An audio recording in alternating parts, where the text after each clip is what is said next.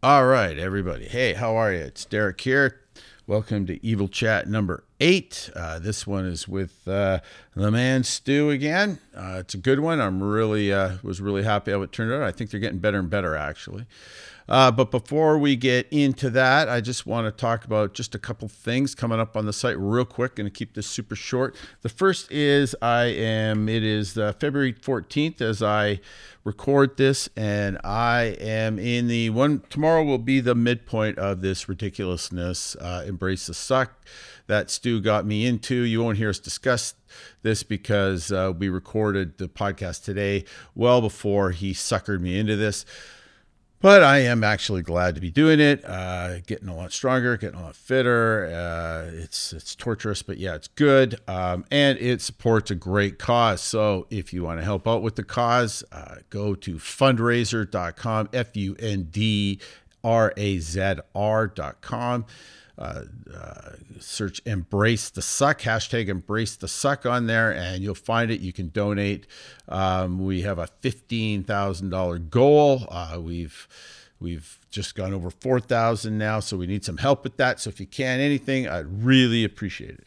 Coming up on the site real quick is Mike Young. He'll be the next one after this one that you're going to listen to now. That'll come out next weekend.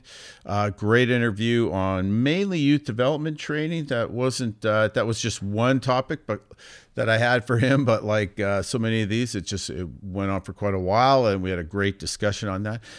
So good, in fact, I'm going to bring him back, and we're going to do a separate one on eccentrics and velocity-based training. So that's coming up. I got to get some throws content on here. Sorry to all the throws guys. I hope you've been getting getting something out of everything that we've been discussing this far. I'm sure you have, but a good throw specific interview would be great, and nobody better than Don Babbitt to talk about with that. So I've got that lined up. He's going to do that when he's at his SEC Indoor Championships. So it'll be interesting. We got a lot to talk about, so that'll be great. And Kevin Tolbert, as I said before, is coming up. He'll be after Don at some point. More Stu's coming up. Matt Jordan's coming up. And on that note, don't forget, I mentioned this in the intro to the Les Spellman podcast. With Matt, go to jordanstrength.com and take advantage of his new courses. I'm taking a bunch of them. They're really good. Really good, actually. I love his stuff. It's just great. Well presented. Tons of great information there. And if you buy any of his courses through the month of February, you get a free sprint bundle from eviltracksport.com. Okay? Great. All right. So I don't really need to do too much of an interview with Stu, do I? Or about Stu, because you've heard me talk about him, so I'm just going to let that run. As I said, it doesn't come through in here, but I'm really not happy with him for getting me into this Embrace the Suck thing, because it really sucks. So anyways, enjoy the podcast. All right. For better or for worse, here is my third Evil Chat with Stu McMillan. Well, I've got them on minimal right now. Ready? 3, 2, 1. Okay, great. Good job. Well, that just gives me a general area to... Yeah, see, this is why we are not musicians and are instead coaches. We can't even find the 2 seconds apart on our clap. Yeah, no kidding. So, yeah. Hey, so feedback was pretty good from the release of the first talk that we did. So this is our third now, right? And we're getting into some pretty heavy stuff now, but the first one was just released. I'll release the second one in a week or two, probably about 2-3 weeks. So by the time people hear... Will there be 1 or 2 in between each one, or is this just kind of in between? Well, I'm not giving everybody the good stuff right away. I got to hold back a little bit. The good stuff, quote unquote. Here's I got a text from Andreas this morning. Andreas is our hurdles coach, VP Performance, one of the owners of Altus. So he listened at his workout this morning. His first text to me was, Derek really asked you if your name is spelled Stew, and then he's got the little funny face emoji. I said, "Yep, he's a moron." That was intentional. And then That was intentional. Come on. Yeah. And then his second text was, he also just rambled for the first 15 minutes. I almost turned it off. LOL. I know. That's my problem. That's my problem. And I'm working on it. And there's this guy, Alain. PJ would be upset with me if I didn't pronounce his name right. I'm not sure exactly where he is. He might be in Belgium, but he's a former distance runner. But this guy has been giving me the best feedback on these things. And he's like, does not hold back. He's like you, right? He's got this way of giving very direct, precise feedback without offending you, right? Because I get so easily offended, right?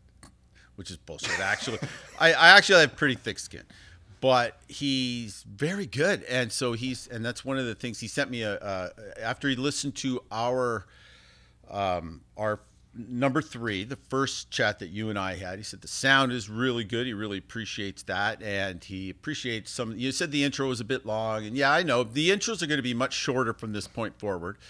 But he said, yeah, one thing is I tend to ramble on, and then the more I ramble on, the further I get away from the topic. So, yes. Anyways, but I do want these to be more of a discussion than just an interview. Go ahead. I'll let you. Right. I mean, that's how you converse, right? That's how you have conversations with people. Your brain is definitely pretty abstract, right? Yeah. You don't get on one topic and then you exhaust this one topic and sequentially move on to the next topic. This is why I find the conversations that we have really interesting, right? Because they're kind of wide ranging. And who set the rules of a conversation saying we have to just stick to this one topic and then exhaust it and then move on to the next one? I don't feel like that is how a real conversation generally goes, especially not one with me. Definitely not with you anyway, yeah. Right? Definitely not the one with you. So if this is going to be a true, authentic, sort of fly on the wall conversation between you and whoever you're talking to, and not just a straight up Q&A, then this is how it's got to be, right? You can only be you. You're 65 now. Is that what you are? 66. Pardon me? It's no, I was born in 65. I'm 55 years old, motherfucker, and you knew that. So my point is, you're not going to change now. Yeah. All right. Yeah. All right. And I know you've talked about this before too, right? But it's I don't think enough respect is paid and enough people really know about the history of sort of sport performance podcasts and where this all started. And for you, and even for the entirety of the field, it kind of started with you in Edmonton in the mid-O's, right? Yeah. I know you did talk about that briefly, yeah. Right? But very briefly. It's I don't know if anyone else was doing, the quality of work that you guys are putting together and putting out, online to the entire sort of population. We earlier than that, right? Yeah. Definitely no one was doing it as well as you guys were. Well, that's all Kevin.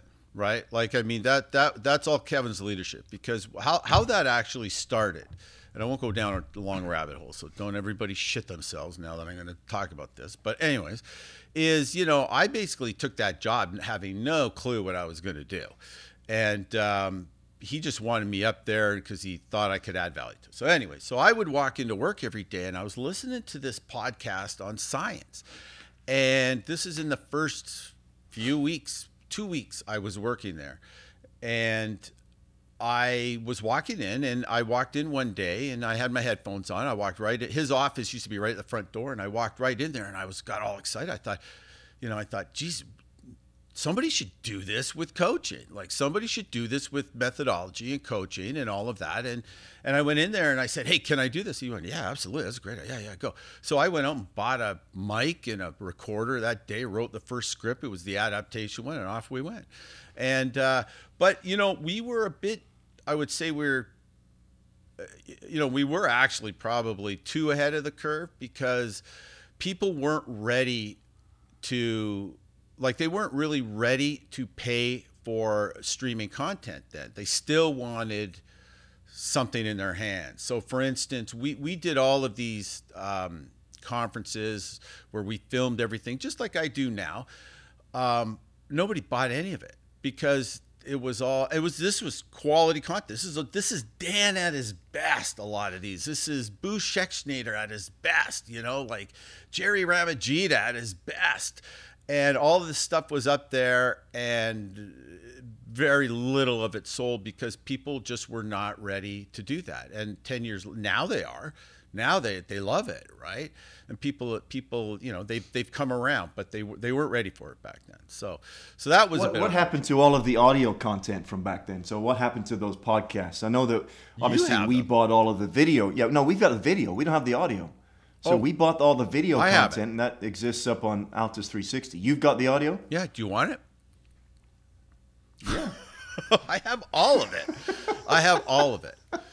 I have all that audio. I have every single interview I did. In fact, I have multiple copies. Tom Crick for Christmas once gave me, I'll never forget this. He said, "Hey, I got a Christmas gift for you." I don't know, it was a parting gift when we left the UK. And he met me in a place with his car, and he walked up to me, he said, "Here," and he handed me this stick and turned around and walked away. And I was like, "What's this?" And I opened it up, and it's every single bit of content that I've ever done. I ever did at the CACC, and every single bit of content that he ever did. I probably shouldn't be saying this, with you, Coach, all on this massive stick. And so anyways, most of it I have, if I haven't, lost or ruined it. Yeah, that's good. Yeah. Good for Tom. Yeah, that's great. Hey, listen, I hate to do this to you, but the question that we revisited at the beginning of our last discussion, I take responsibility for whatever misdirection we've gone with this, because I think I actually did answer it not too bad the first time, but I also, I think there's more to it. I think I think that's a really good question you asked. I think it goes to the heart of, which is the question? This is the question about, how deep do you go, and what's the danger of it, right? Like, and you originally were talking about mechanics, like how far down does a coach need to go, or what's the, I think your question was, do you think there's a danger of being too analytical? And I think the context you were discussing it in was in trying to fix too many small things that just don't matter, right? That just in the big scheme of things just don't matter, and you're wasting time, right? And then my answer to that was, well, it's important to know it and to understand all of it, but you have to control the output to the athlete. And then in the second podcast, or in the second discussion, we revisited that and talked about it again. But one thing we didn't talk about either, and this will be the last time I bring this up, is, like, how deep is necessary, right? Like, we talked about simplicity on the other side of complexity, or mastery being simplicity on the other side of complexity. So obviously, if you want true mastery of this, let's say, understanding a sport movement, if we're talking just mechanics, you do. I think you do. It really does help to really understand it as deep down as you can, but you absolutely need to control the output. You talked about Tom Tellez and all of, his genius in that way. But the obvious question to me then, because remember, a lot of this I come to from the developmental coach's perspective, right? So, and in the second podcast that I did, not the second one you and I talking about, but the one that I called The Expert, I talk about, how I define developmental coaching, high performance coaching, and elite coaching, right? Because I don't know how you feel about this, but I think there should be a distinction between high performance and elite. Elite is the very, very, very best, right? So, and I talk about that, so I don't need to go over that too much. But I think you kind of, we're probably in alignment there on that, right?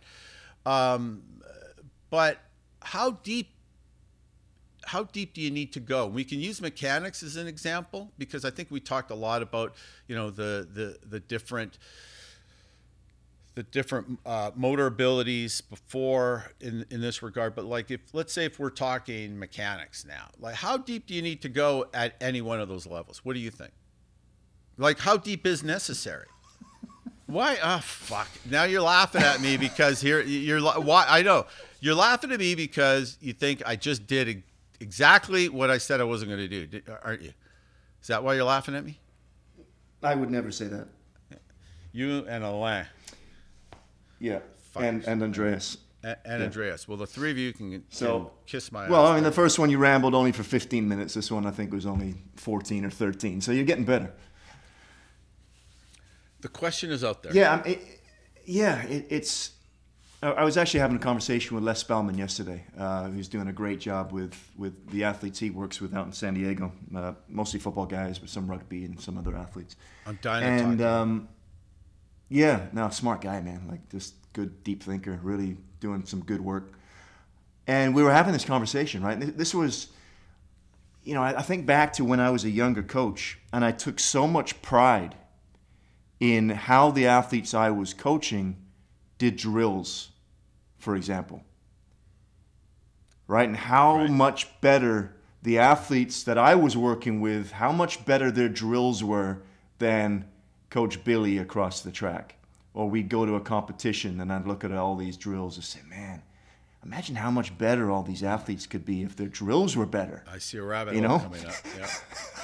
Yeah. Well, no, and I'm not going to go down the drill rabbit hole. I was just saying, I put so much focus. Yeah, for sure. But I put so much focus on perfecting how they moved. And I think I lost sight of what was really, truly important. And, what I was talking to Les about yesterday, I didn't really see how, on the grand scheme of things, how unimportant some of that stuff is until I got to a truly elite level and got out onto the international circuit and started watching elite movers. And no matter how you define it, Usain Bolt is an elite mover. And Tyson Gay is an elite mover. And Asafa Powell is an elite mover. And Christian Coleman is an elite mover. And you can pull apart the way that they move, specifically and technically, but they're the top of their sport, and by every definition, they are elite. And I'm just watching a lot of these guys warm up, and it's just, I begin, by first year or so, I was saying, man, this is sloppy, Like the first time I'm really, truly on the international circuit was 2010, right? So in 2010, I've got some elite guys, and I'm just watching across the track at all these really elite guys move, and I'm just blown away by the sloppiness and how they warm up. Coaches aren't really paying attention. They're not really being intentional with their warm-ups or how they move. And if you take a big picture view, and it took me, like I said, a little bit more maturity, I think, to back up to 30,000 feet and ask some really hard questions of myself. Are these athletes over here, are they generally healthier than the athletes that I work with? Are they generally, are the athletes, the vice versa, are the athletes I work with generally healthier than these athletes who seemingly don't take, place as much importance on mechanics as what I do and what we do, and, place as much importance on the warm-up and how they warm up. Can I pause you for a second? Yeah. So when you say sloppy, give me an example of that. Are you saying that they're just like they're just not hitting the positions that you would want your athletes to see doing the same type of activity in these warm-ups? So they're doing sloppy A drills and sloppy accelerations. Yeah, right. Go ahead. No, go ahead. If there's is it just drills we're talking about, or are they sloppy when they're doing accelerations? That's the crux, right? That's the crux of the question.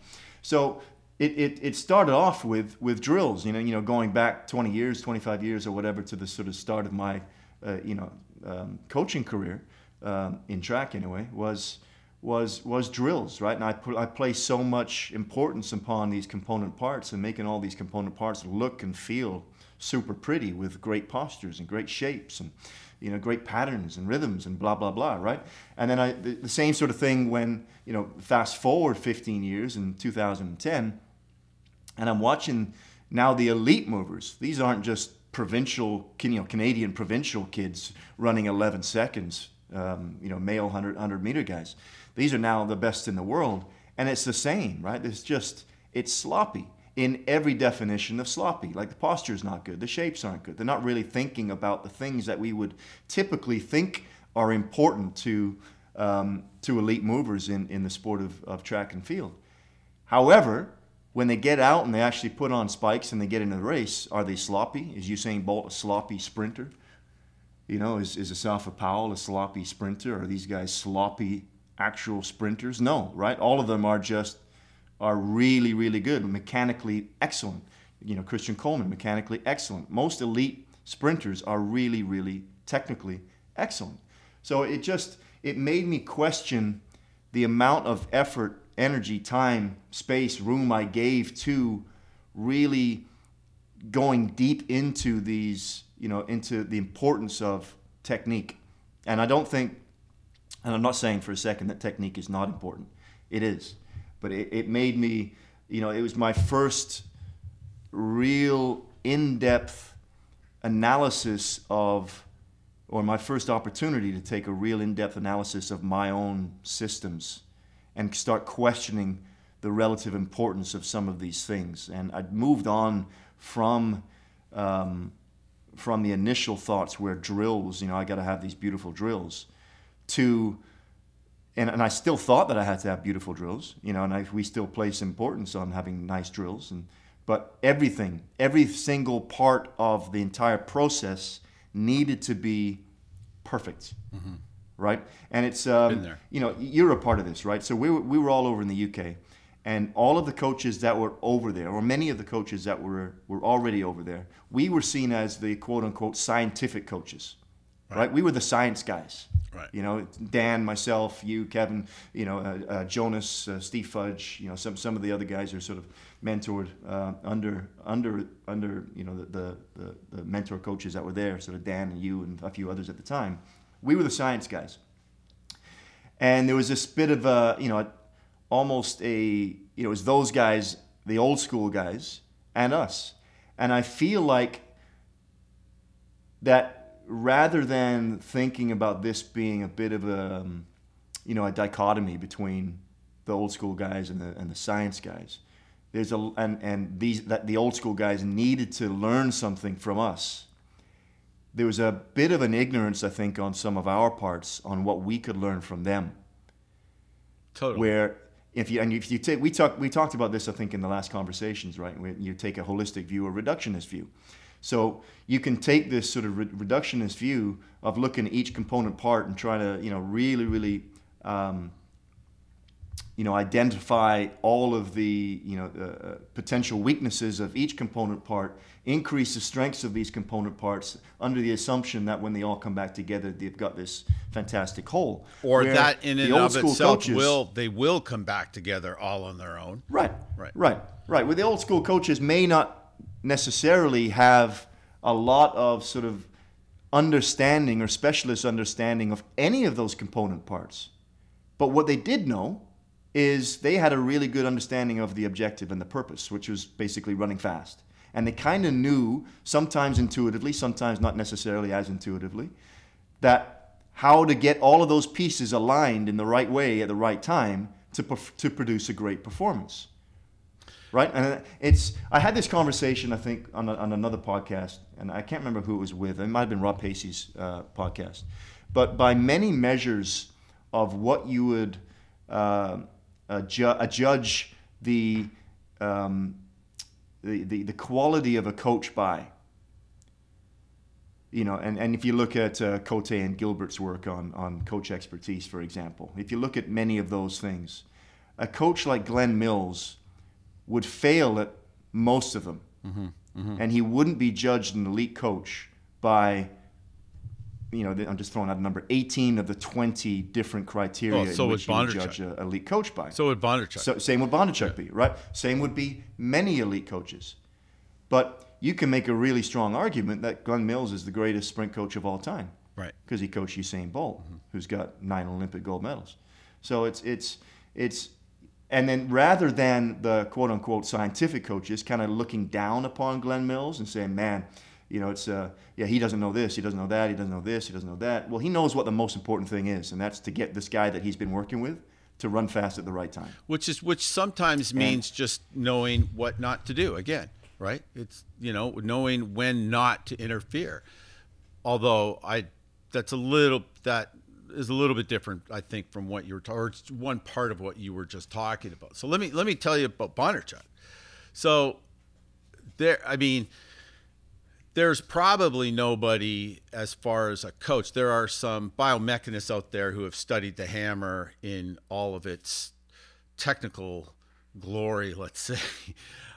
Jesus de Pena is one. I mean, the stuff that guy's put out is just so, amazing, very, very valuable stuff. But Bondarchuk has written a lot of deep stuff about hammer technique, okay? So it's not like, I don't know much about Mills. I don't know if what he's written about training or technique or anything like that. But when you look at Bondarchuk, he actually, you can go and find a lot of stuff that he's written about the hammer that makes it very, very clear that he understands at a very deep level, at a very masterful level, how hammer mechanics and technique works. Okay. In fact, he is credited with a shifting the way the hammer was taught in the 70s. There was it became the new way of thinking, right?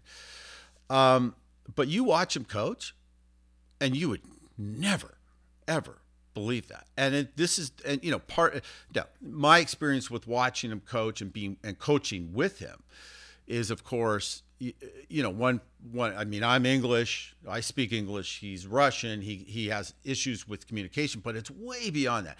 He is so simple with the way that he cues and the way that he cues athletes and the way that he teaches. And I would say that, this is another thing, there's a difference between being a great coach and a good teacher. Bondarchuk is not a great teacher, the way that we would define a teacher. And so when you talk about the hammer, he will sit there and, his hammer coaches know where I'm going with this, because, he'll sit there and say, must push the hammer. That's his big thing, right? And I talked to him about this one day. I said to him, what, Dr. B, there's got to be more to it than this, and he just looked at me and he said, the body will find its way. And I was like, okay.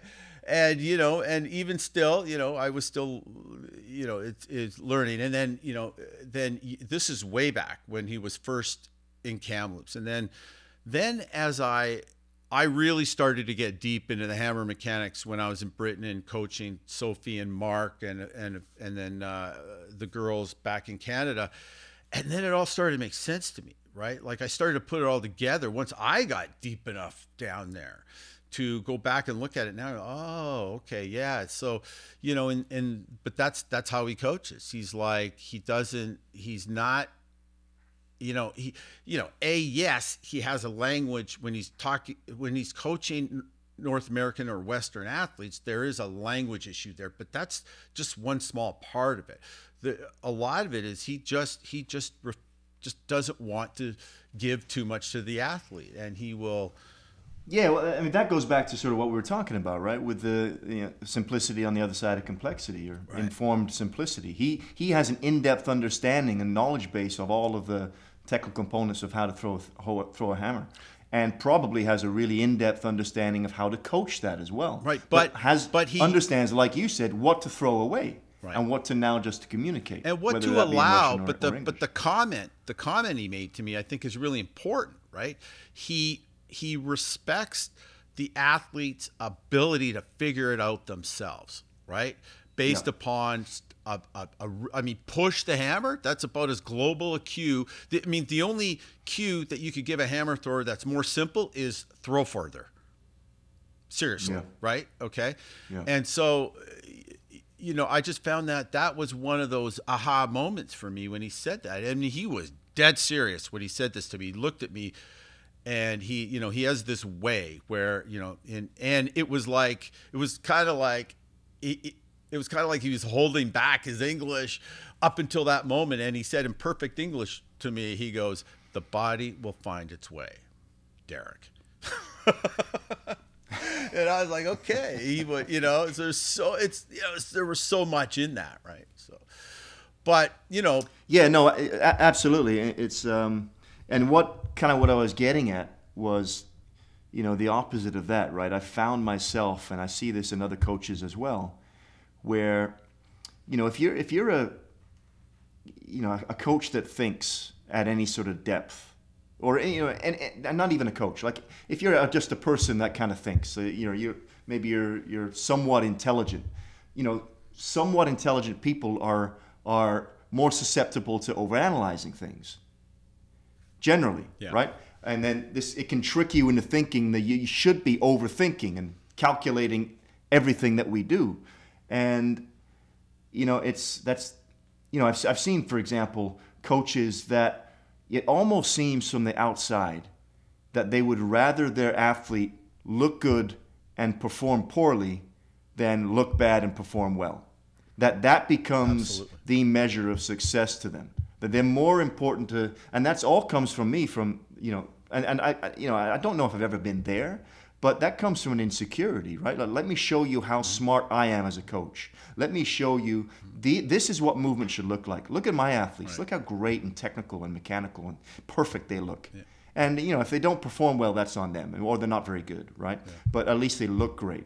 And if you could learn from me, and if you guys, you know, move the way that my guys did, and I just feel like, man, you just hit it on the head there, as far as I'm concerned. I mean, I went through that. I think a lot of coaches go through that. You know, it's you know, insecurity on both sides of it, right? You know, yeah, I mean, I went through that big time. Right now, I don't worry too much about it at all. In fact, I don't, you know, and the hammer is a really interesting event to you know, as an example of this, okay? It's different than the other events. I say this all the time. The hammer people listening to this will have heard me say this before. The hammer is closer to the pole vault in some respects mechanically than it is to the other events. And the reason for that is because those are really, and I'm being sort of gross in my analysis here, but bear with me for a sec. But the hammer and the pole vault are the only two events in athletics where not only do you have to put force into something, usually the ground or an implement, right? But you also have to deal with forces coming back at you.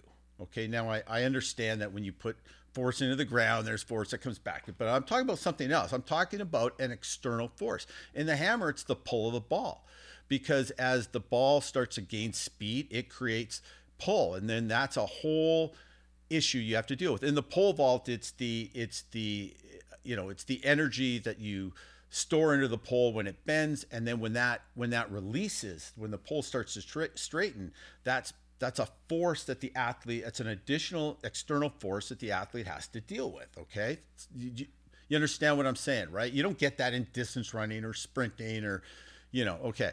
So that has a big impact on, I mean, at least to me it does, on how you manage drill work. Because in the hammer, if you don't have that pull to some degree, then you're not really throwing the hammer. And if you do a lot of drills without a hammer, and you don't have that pull, let's say you have a stick in your hand and you're doing footwork. Now, for beginners, that's really good. But I see people drill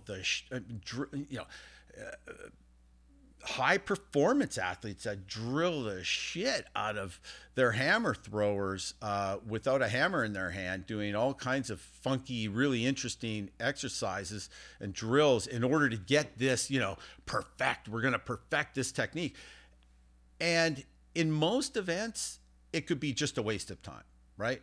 But in the hammer, and I would argue as well, I'm sure some pole vault coaches would argue this as well, that it's the same in that event, is that it actually, you're doing damage. You're actually doing some negative learning in terms of trying to teach the mechanic, because you can't actually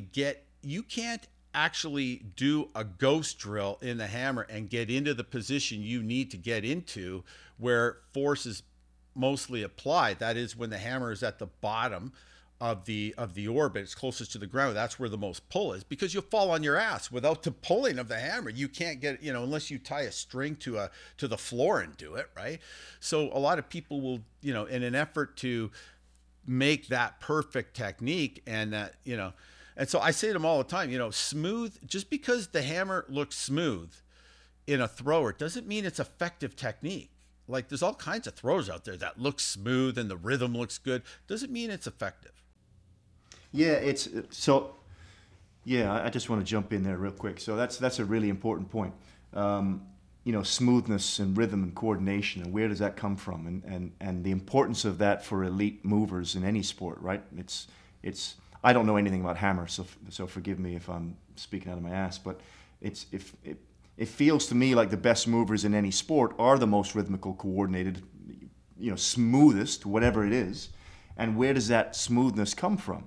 So if I'm, as a coach, having a 5-minute conversation with an athlete after every run or every performance of whatever the skill it is where I'm trying to teach them, how can I possibly expect the next repetition to be rhythmical or smooth or coordinated? Because now I've given them 5 minutes of information. Right. There's a less is more effect there, right? Where less information can lead to way more accurate judgment. Mm-hmm. Because if I've given them more information, it's clouded everything, and they have to filter all of this stuff in their own brain and trying to figure out what makes sense to them. And if they're trying to do this while they're moving, we're never going to see true coordinated, smooth movement. Mm-hmm. So I think that's where a lot of this comes from with coaches who are not quote unquote technical coaches or scientific coaches. They do what you said, what Bondarchuk does. Push the hammer, mm-hmm. drive your knees up, mm-hmm. push back, yeah, fast feet, whatever it is, like whatever that cue is, and they focus only on that one or two different, it goes back to our discussion about systems.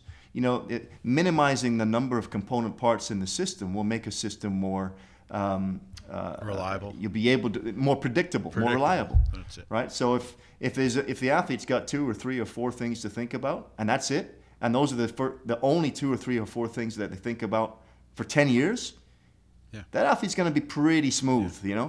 But if they're 10 things, and the next cycle it's another 10, and the next cycle it's another 10, and then every year they got 50 or 60 different things, and there's no consistency. How can we expect any consistency in the performance? Mm-hmm. So it's, let me just share one real quick story again about the hammer, because it ties right into what you just said and what we've been thinking of. When I first met Bondarchuk, it was in 2003 after the World Champs. He did this, I think I might have talked about it before, I'm not sure. Anyways, he was doing this clinic in Szombathely, I think that's how you pronounce it, Hungary. And we went there, and a bunch of Americans went there. It was the first time he had given a clinic in over a decade, right? And so, I mean, this is a big deal. The IAAF was hosting it. Miro Fushi was there. The World Hammer Final was there, and it was a clinic right after it. I mean, it was a big deal for hammer coaches, and he gave a bunch of lectures there. And Sadiq was there, and Sadiq gives the most amazing technical instruction in the hammer. It's so simple. If you can any hammer people out there, if you find any of the videos online, they're all about an hour long. It's him in a circle with a stick talking about the hammer. It's amazing. So he was doing one of these. Half the coaches in this crowd have produced some of the top throwers in the world. Okay, so it's not like, I mean, these are good coaches. And there was an American coach there. And, after Sadiq goes through this hour-long thing about it, and he people are asking questions. This guy puts up his hand and he asked the most complicated question. I mean, it's just, I remember sitting there going, I don't even have no clue what you just asked. Like, it was just, went on and on. And it doesn't matter what it was about, but Sadiq just looked at him and he went, and he had been growing more and more frustrated with some of the questions because people wanted deeper answers to what he did, right? Because Sadiq is, he's probably the best technical model, I would say, for sure, in the throws, in probably all field events that we have, next to maybe a couple of pole vaulters. Shella Zoxon is one guy that Dan uses a lot. But I mean, his technique it's virtually flawless in many ways relative to a lot of other throwers. So anyways, but people wanted deep answers. They wanted reductionism in his answers, right? They want, well, how do you, what about this? And what about this knee angle? And did you ever think about, doing this? And he just, so this guy asks this question and he just goes, he gets frustrated. He goes, look, that's not how I thought about it. All I ever thought about was, this is what he says. He goes, and right there, and that stayed with me because that's how Bondarchuk taught it.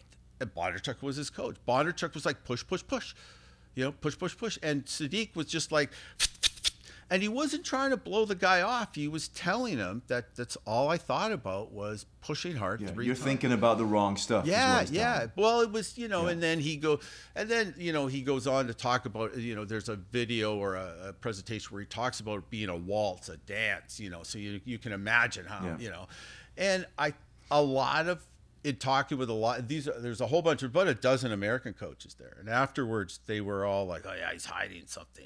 There's got to be more. And I can tell you, there isn't.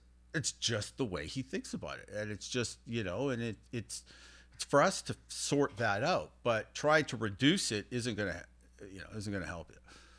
So I guess we could wrap that whole thing up in one way of saying, how deep is necessary. Well, I guess it's as deep as you need to go. Yeah, I mean, but that's not the answer, is it? Well, depends. How much of a reductionist are you? Yeah, right. You mentioned Koji there, right? So, do you know much about Koji's training? A little bit. Yeah, I mean, because that would be very different from what you're talking about with what we're talking about. Mm-hmm. Like Koji seems like, there's a lot of different component parts, a lot of different isolationist work, a lot of drills in Koji's work, right? Mm-hmm. There's a lot of different, unique, creative little weight room movements that he does in his training. That's really interesting. However, that guy is super smooth, right? He's a smooth mover. He's really rhythmical. But that seems to come from a very different way than, say, a Sadiq or. Yeah, I mean, it's not to get into hammer technical models. If by some of the benchmarks and standards that one model might measure Sadiq's technique by, Koji doesn't hit him quite as well as Sadiq does. But that's not what I'm saying though. Like if you look at both of them and their smoothness level, their non-jerkiness. His rhythm is off the chart. The rhythm is beautiful, right? But it comes from a different place, because Koji is a drill guy. Mm-hmm. Yeah, but would it not? Yeah, but how do we know that the drills? I mean, how do we know that the drills are causing that smoothness? How do we know they're not? Well, we don't, right? How do we know that coach is not just wasting his time? And I mean, I'm not saying he is at all. I don't think he is. I mean, Koji's a pretty brilliant dude, and his coach is fantastic as well, Tor. But but I mean, I think a lot of that's driven by Koji. I mean, Koji sort of does his own thing that way. But he, I'm not saying he is. I'm just saying, with anyone, how do we know? I mean, Dan Lang is another great hammer coach who does a ton of drills, and with the hammer. So, I mean, how do we know that we don't? But I think we do, and that's my point, right? How do we know? The point is, it's Koji is really analytical guy. Like he's really into it. He's a deep thinker, super creative, but very structured, really analytical. And I think with a brain like his, you can do that type of work. You can have lots of different component parts in your system because he needs all of that creativity to keep him engaged. Where, if you're not as creative as that, if you don't have that creative brain with multiple parts all operating simultaneously going in multiple directions, and you try to fit that system into it, you're never going to make sense of all of the interactions. You know what I mean? No. So I've got athletes that, for example, are really structured. They want boom, boom, boom, boom. And there's no creativity. They're just not creative people, right? And other people who are super creative people that require coaching in a totally different way. So one of the questions that I always ask them is, would you rather do 2 exercises 10 times or 10 exercises 2 times? And that gives me some insight into how their brain works, right? If it's 2 exercises 10 times, then that tells me how to coach them. Right away. They like work. Right? They like, yeah. Yeah, exactly. If they want 10 exercises 2 times, like Kochi, they think about that tells me a lot about, they think about it. They're really super analytical. They're super creative. That's really interesting, yeah.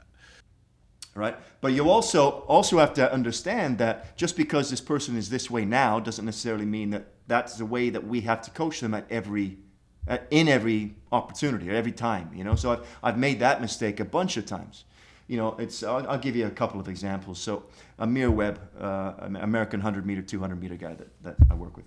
So his breakout year was 2016, and he went over to his first. He'd opened up here and he'd ran a windy 991 and a legal 1990.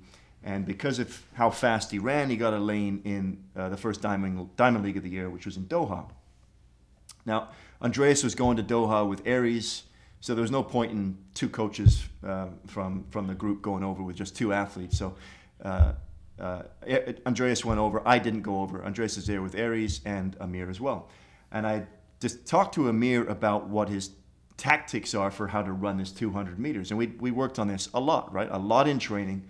I spoke with him the day of the race, and we went debriefed what the tactic is, and it's sort of a sprint, float, sprint, right? It's a 40-meter really hard. It's a float through the middle of the bend. It's accelerate off the bend and destroy people coming off the bend. And that was the word that I used, so just destroy. And then just try and hang on. And he sent me after the race, and he won the race, and he ran 1985, right? Or 1984, I think, something like that. He sent me this piece of paper after the race. I've still got it. I'll send it to you. And it's a picture of a track with these phases written into it. Hard accelerate, float, destroy, exclamation point, exclamation point, exclamation point. Yeah. And then at the end, win. Which is exactly, it was beautiful. And it's set up perfectly for his brain at that time with me not being there.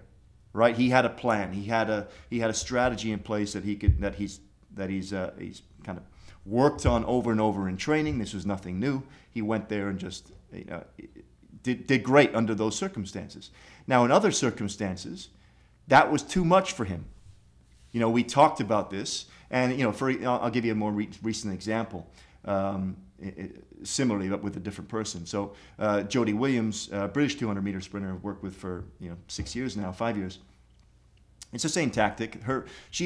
There's only 2 ways to run a 200. You either run the bend in a build-up, or you run a sprint, float, sprint. But the goal is always to run from 90 to 120 as fast as you possibly can. So the end of the bend, you need to be rolling and come off the bend and sort of slingshot onto the straightaway faster than everybody else. That's the goal, right? So you either do that as a long extended build-up around the first 90 meters, or you do a 40 to 50 meters acceleration, and then a float through the middle, and then re-accelerate. And depending on who we were racing, what time of the year, who the individual is, it could be a mixture. So early in the season it might be one, later in the season it might be another. Well, with Jody it was always, and initially it was a sprint, float, sprint, and we sort of changed that over the course of time for it to become more of a build-up, because she prefers to chase. Right. So it's just a slightly easier, more gradual acceleration, and then that allows her to chase people, and that just fit her personality a bit better. So we're in Doha 2019 for the World Championships, and we're talking about the strategy. She's going into the semifinal. We've got a really good. I thought we had a really good opportunity for her to medal there in 2019.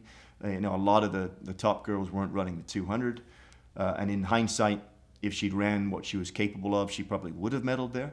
But we overanalyzed that race to such an extent in the semifinal. We talked about the tactics to such an extent in that specific scenario. Okay, here's an opportunity that I have as an athlete to make this final, and you know, it's my first major championship final, and I've even got an opportunity to medal because X, Y, and Z aren't here. So I did not see the increase in the anxiety that was going through, that was, you know, in this environment at that time, and all I'm doing is feeding into more and more and more, right. Adding into more, right? And rather than just what the message should have been is just go race. Yeah. You know, that's simple. Just go race. Yeah. And take away everything else that we've been working on for 4 or 5 or 6 years, and just trust your stuff. You're in here with 7 girls. You know that you can beat 5 of them for sure. You could probably beat that 6th girl. Just go and race them, and just, you know, let's see what happens.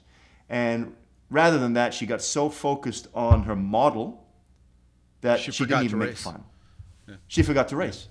You know, she was 4th in the semifinal and didn't make the final, yeah. And then just, you know, it's so that's what I mean. It's not the same thing. We're not going to coach the same athlete the same way all the time, right? And that's a big that was a big learning thing for me there. Right. I got pulled away into like, I mean, I sometimes feel like I'm in your brain, right? My brain goes multiple directions at the same time. So I don't know what the point of that little story was, but the point was, we always have to coach the individual in front of us, right. And also understanding that this is a dynamical system, meaning it changes all the time. So right? And this individual, just because they're one way today, doesn't necessarily mean they're that way tomorrow. Okay, so we're 50 minutes into this question, but I feel I need to say something. Oh, jeez. Okay. Oh, for those of you that are still here with us, but here's the thing, right? So if I, you know, to summarize, what I think it means is, you know, you said, okay, drills are connected to Koji's rhythm. Why? Because, you know, and I said, well, how do we know that? Well, we know that because, and I loved your answer. It was like, because it's important to Koji and it's the way he thinks, right? So as a coach,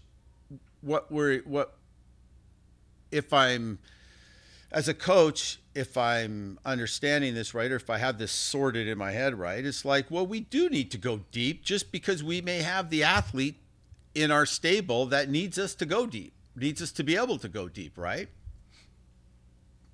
Does that make sense, right? Like if you don't go deep, if you don't have the ability to get technical, you know, or you're not in a position where you have a Koji that is, I mean, he's unusual, right? Because he's so smart and he can do it all, a lot of it himself, right? He drives a lot of that himself. But for younger athletes or athletes, you know, not that far advanced, I mean, you know, they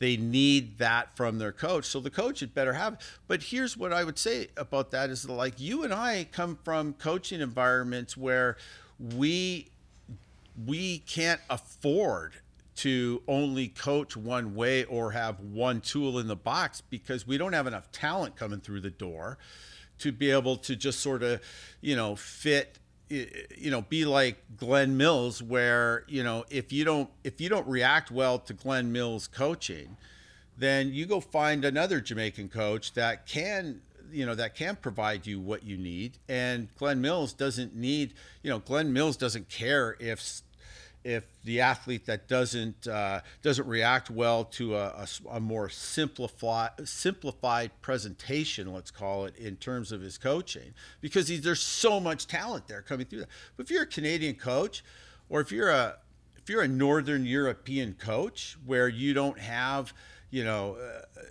quite the talent pool that you would have in, say, in the U.S. or, you know, some of these London, let's say, these huge talent pools, well, then you do need to go deep on some of this stuff, at least have it available to you so that you can use it when it's necessary.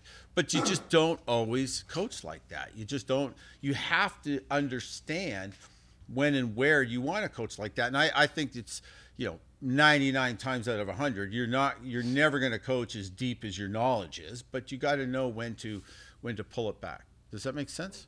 Yeah, for sure. And that's the other part of that question, right? So in one part is what we're sharing, and the other part is how we're studying. And that's the whole sort of talk about generalist and specialist. Right. So what do and the question is, who are the better coaches? Are they the specialists or are the generalists? I mean, for me, my world, my coaching world changed when I first, and we talked about this already, when I first went down to Texas and spent some time with Dan. And I remember him describing coaching to me. And he said, coaching is like, and this is, I don't know if these guys even are around anymore, but you remember those guys that used to show up on the Tonight Show? They were plate spinners. Yeah. They've got with these the sticks. 6 feet, 6 feet sticks and a plate on top of the stick. And you're basically spinning this plate, and you're running from plate to plate. And they've got one in each hand and on a foot. Right, trying to just get these plates spinning, right? And he said coaching is like plate spinning. Yeah. And, you've got 8, 12, 15 plates that you have to keep spinning all the time. And to continue to be able to spin these plates, you don't only know what's going on with this plate in front of you. You have to understand what all of the plates are doing and their rotation rates to get to the right plate at the right time to continue it to spin. He said that's coaching, right? It's not just, knowing mechanics. Mm-hmm. It's not just knowing physiology or energy systems or nutrition or therapy or strength and conditioning or whatever your ology is. It's all of them, and understanding how all of them are moving, and then also how all of them are interacting in space and time. Right. And so for me, that's always been my bias, right? A good coach is one that doesn't necessarily have to be deep in any of those singular things, but has to know what all of them are doing and how they're all kind of interacting at the same time, right? So it's, and that's the systems perspective, where the interactions of the component parts are far more important than each individual component part themselves, right? Well, now I'm really going to send you. That's how I'm biased. Now I'm really going to send you down. Now I'm really going to set you off because, I think one of my strengths as a coach is the ability to cut out bullshit. Right? I just learned to remember. I said last time we talked. I'm very, or in the first discussion, I'm very careful about what I let into my head, right? Another way to look at that is I'm very careful about, I filter out a lot of stuff before it even gets into my head. There's stuff I just don't worry about, right? You know who I learned that from? Charlie. If I learned anything from Charlie, I didn't know Charlie that well. I knew him well enough that he was, very good to me. We had a number of one-on-ones, sitting down, talking about training and going over plans. But if there's one thing that I learned from that guy, it's knowing what to apply, what is worth worrying about and what isn't. On the other hand, I do study, or there was a point where I'm getting back way more into it now, but there was a point where I was studying. I mean, Jesus. But I had to learn to, what to do. And I learned a lot of that from him, not only from him, but he was, to me, that was his biggest genius. That guy was to understand that. He knew, anyways. Yeah, I mean, it's for sure. And that's different from the system in which we all are used to, mm-hmm. and what generally traditionally is we operate within, right? We live in a specialist system that, the educational system, for example, is set up as a specialist system where we have to make a decision on what field and what discipline to go into when we're 17 or 18 years right. old. And that, by and large, determines the fate of the rest of our life. Yeah, and that's getting earlier and earlier, right? by the way. Yeah, for sure, right? So it's this hyper-specialism has always been the goal. which is, that's that's a totally different conversation, right? With the merits and problems in such a system, but it's definitely not the way to learn how to coach. Yeah, no, right, and I think it's going to like come one around book, full circle at some point too. Yeah, I mean, for sure it does, and it already is, right? With books like my buddy David Epstein's Range and other books like that, and another book that I thought was excellent that came out in it might have been 2011, 2012, somewhere out there, The Neo-Generalist, right? It's where where it's basically you're a generalist and a specialist at the same time. Yeah. So understanding one or two things at depth gives you the context to understand other things, at breadth.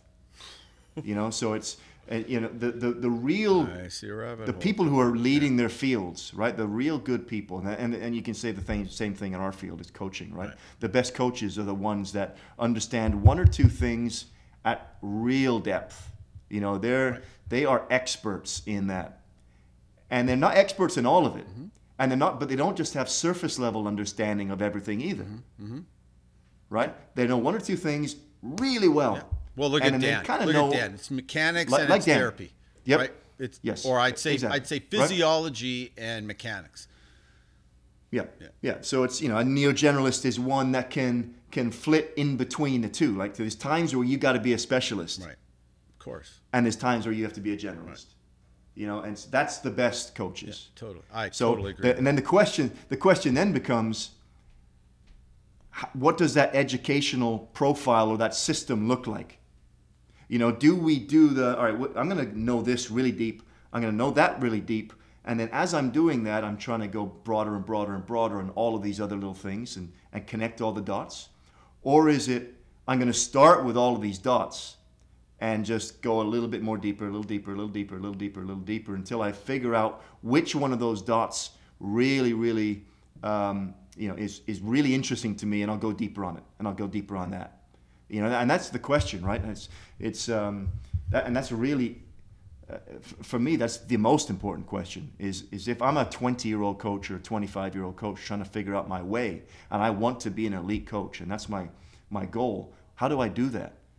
Do I go super deep into one or two things now, and then over the course of time, start learning all the other things, or do I learn all of the things now, and figure out what is most interesting to me later, and go deeper on them then? Interesting. Yeah, I think desire has to be a huge part of that, right? I mean, because some of these deep dives require, it's like an athlete training, right? Like without the desire to do it, it's not, you're just not going to do it with the drive or the enthusiasm that's really needed to, How did you do it? Like you were kind of a generalist from the get-go, right? Yeah, I went big time into physiology, and anatomy, that kind of thing. Like I got really turned on to Paul Chek, okay? And I did, you know who I'm talking about, right? When I say Paul Chek, right? So so for those who don't know who Paul Chek is, you should probably check him out. He's a guy that basically he was the functional exercise guy, functional guru back in the day. A physiotherapist at a high level. I was never a big fan. Yeah. You what? Yeah. You were not? I was never a big fan, to be honest with you. No. I mean, he's got sort of this commercial side to him, right? But you get away from that and you get that guy in a room and he's unbelievable. Like, I mean, I learned so much from that guy, and I forget how I got wrapped up, but I ended up taking the last two internships, week-long internships. One was in wherever he is in Southern California, and the other was actually in Vancouver. Those are the last two, I believe, that he gave himself. And, I mean, those changed my coaching because I really, I learned so much about the body through that, which I think is, obviously so important. Functional anatomy is at the core of that to me, right? And I did for years, I studied that. And the other the other big component to my coaching that I really went hardcore on was methodology. I just always had a big interest in it. And so between those two, I was able to write programs and write effective programs in both the short and long term. And also the content of that with my strength, I was also big into, well, I mean, you could say with Czech also that's not where I got a lot of the strength and conditioning. I got a lot of that from Poliquin and, the classic people at that time that you would study from, Zashiorsky and all of this and wherever I got that from. And those were sort of my three big things, and put them all together. The one area I would say that I was lacking in relative to a lot of other coaches was mechanics, but a lot of that was because I coached all the events, and I think that actually helped me because, and I've said this to development coaches many times, what I would do, because I was in a very small environment. This is kind of what I was trying to get at earlier. I was in I was in an environment that was very isolated, like Kamloops, right? It was, at the time around 85,000 people, but in a, surrounded by mountains. So it's not like, the pool of athletes I had to draw from was tiny relative to what most other coaches have. So I couldn't afford to be a throws. If I wanted to be successful, I wanted to be successful, I couldn't afford to be only a throws coach and make everybody a thrower, right? Or be only an endurance coach and make every athlete comes into the program, try to make them into an endurance runner. I had to coach in a generalist way. And then as I saw in them, over years working with them through that, through their development ages, what I would steer them towards what I thought they'd be good at. That's how I learned how to coach the hammer with Dylan, right? So, but because of that, because I'm coaching all these different technical events, I couldn't get so deep technically into any of them. I just didn't have the time. So what I did is I would, in my travels and getting to know guys like Dan and Gary Winkler and, Boo, and, I would try to get out of them. I would say, look, what is and I have interviews with those three in particular and others where I've actually said, I've said this question for development coaches. What is the one thing I need to know? Like, what is the most important technical element that when an athlete is coming to you as a high performance coach, what do you want them to have down? Okay. Like, what is so in the hurdles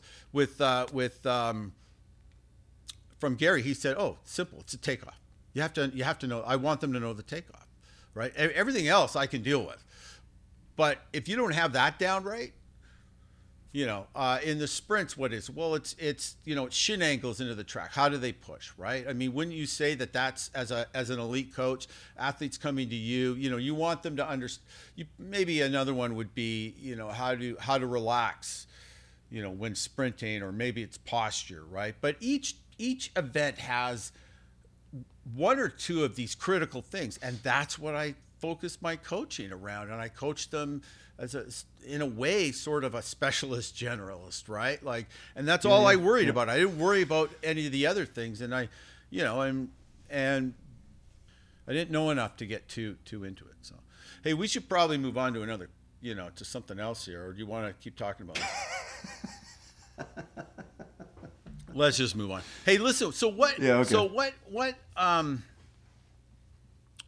So, obviously with your background, and I think as I was trying to stroke you there in your introduction for the first video, I was talking about you being at the top of these two different worlds, the strength and conditioning world and the sprint world, but.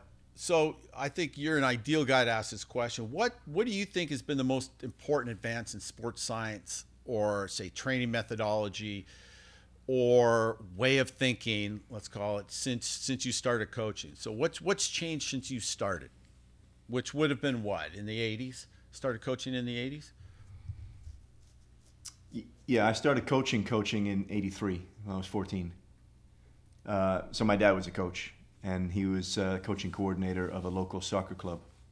And As a 14-year-old, I started coaching the under 11 team. Now, I didn't really start coaching, where coaching was something I started thinking about. Yeah, the question wasn't what's your coaching background. The question was. It's context, man. Oh, context, right? Okay. You asked me. The last question is when did I start coaching? So I'm answering that question. Okay, Dan Carlin. All right. Don't ask me a question if you don't want to know the answer. I'm just okay. Go ahead. Take your time. No, I'm not giving that answer anymore. So the question you no, let's hear about it. You started coaching at 14. I'm done. No. You don't get to know that answer anymore. We're moving on. What has been the most important advance in training methodology or sports science over the course of my coaching career? Whether that started in '84 or '94 or '04 or '14. Well, that's pretty important. Because I did ask you over the course of your career. So from the 80s. And that's why I was answering the question that way, but you interrupted me and told me not to. All right. Okay. So you this is one of the questions you sent me like a few weeks back. And I didn't know how to answer this one. So I just for all the listeners, it's these are difficult. Some of the questions that Derek has sent are, they require some forethought. Because they're not just simple things to think about, and obviously as coaches, and we're kind of bent this way as it is. We kind of we're already fairly introspective about the things that we do, so we give some thought to what we're doing. But that doesn't mean we're thinking about everything all the time. So some of the questions that Derek has sent me are really challenging my ability to think about and to really get deep into some of the things of what some of the reasons why I do things. So this one was maybe one of the hardest questions that you sent me to answer. Mm-hmm. And I was kind of thinking about this when you talked about Yuri Sadiq answering the questions that basically were almost being asked in a different language, because it's not the way that in which he sees the world. Right? And you'll have seen this too, right? You'll have spoken at conferences and had questions at these conferences, and you just, I have no idea how to answer that question because I don't think that way. Mm-hmm. Mm-hmm. Right? You might think that way all the time. Yeah. With your experiences, but I don't. I have a certain set of experiences that mean that I think in a different way than that. So this question, the most important advance in sports science over the course of my coaching career, I don't think that way. So I don't know how to answer it. Maybe I should have said, in your opinion. Like, what is... Well, even then, what's been the most important everything we have advance, is an opinion. How are things different now than they were when you first started coaching? And what do you think, Right. So and that's how I was going to answer the question.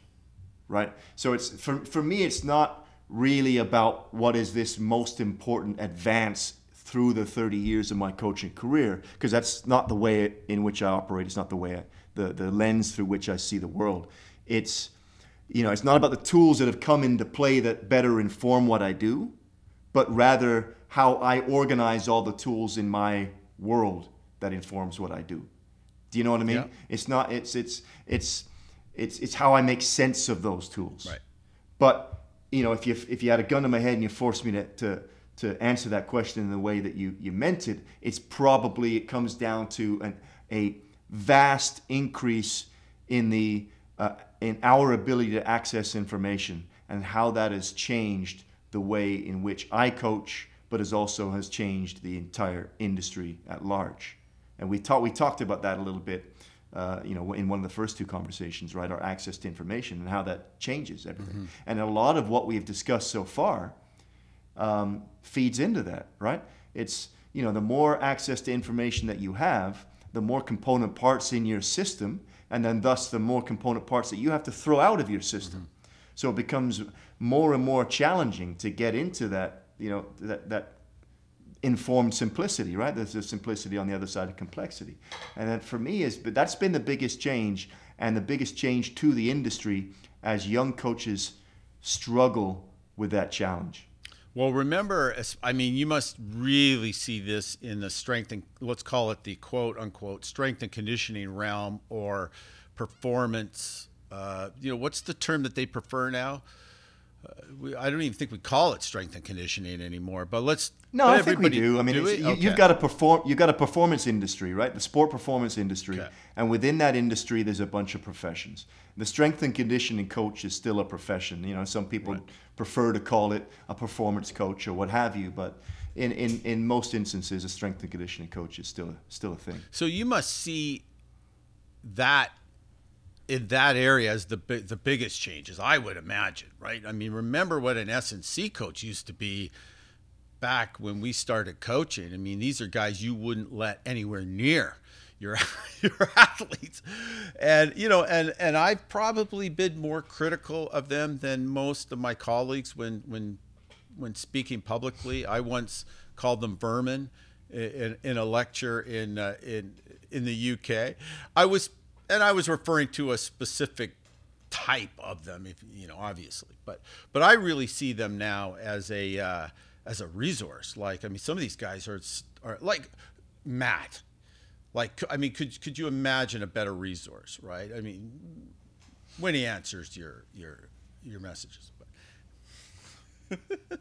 Yeah, I finally got a text from him the other day, and he's asking me about which turntable to buy. But anyways, I mean, I told him to reach out to you. Yeah, he's struggling with he needs a turntable that plays 78. Yes. So I told him just to get a Rega. That's playing what. free. Oh, that's funny because that was I said Stu's into Regas, and but I think that. But Regas, I don't think Regas play 78. They only play 33s and 45s. Yeah, it's very hard to find a turntable at that price point that'll play a 78. But the beauty of that turntable he's looking at is it comes with a dust cover, but it also comes with a removable stylus. Like you can change the stylus on the cartridge. And if you have 4 kids, that's essential because they're going to destroy it, right? It's also got a carbon. Oh, I think even just getting a turntable now when his kids are. One of his kids is 1.5, right? Yeah, totally. So why are you bothering, man? Yeah, I know. You come home one day and there'll be a pizza on it spinning around, and Anyways, what we? Oh yeah, we were talking about. S&C, right? But I mean, these guys are great. That's never been.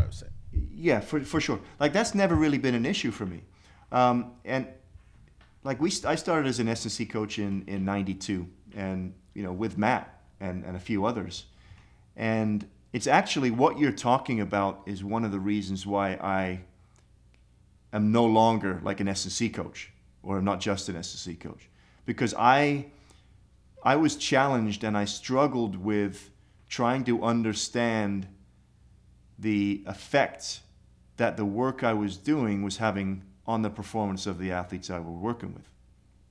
Right. It seemed like at the time it was just an add-on, right? It's all right, you go and do S&C now. Right. And then I was the S&C guy, and I would do the S&C. Kind of like the way we used to see therapy. Yeah, right. Now go get therapy, right? But that was super early. I got away from that, in the early 90s, mid-90s, right? Where it was now an essential, integrated part of the whole, where I saw that because of the types of athletes that I was working with at the time, bobsledders and sprinters, S&C is a big part of the program. It's not an add-on, right? Of course it's not an add-on for that because that's it should never be an add-on. It's such a big part of your performance. Yeah, I mean, but let's say you're doing the S&C program for an equestrian rider. Yeah, okay, that's more of an add-on, right? It's got such a negligible part of the overall performance of how that equestrian rider rides that it can be seen as an add-on.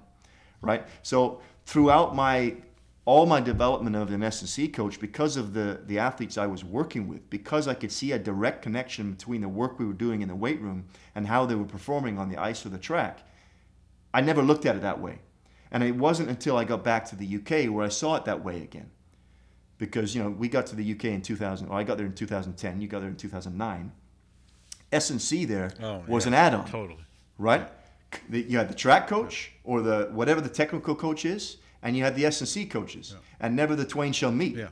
Right? Yeah. Generally, the track go and do your S&C, go and do your therapy. Well, that was my biggest issue in Loughborough. Everything was in its silos, right? Yeah. Everything was siloed, and I'm glad to, or I think that it's it got better over the course of the time that we were there, where it became more of an integrated piece of what we were doing. It did in Loughborough. But yeah, I think it's getting better, because I think, it's still the S&C profession is still such an immature profession, and it's still trying to find its way in the entire industry, right? Where does it fit and where does it sit? What's the purpose here? And it's had to change in order to ensure that it continues and is sustainable, right? So that's what you see with a guy like Matt.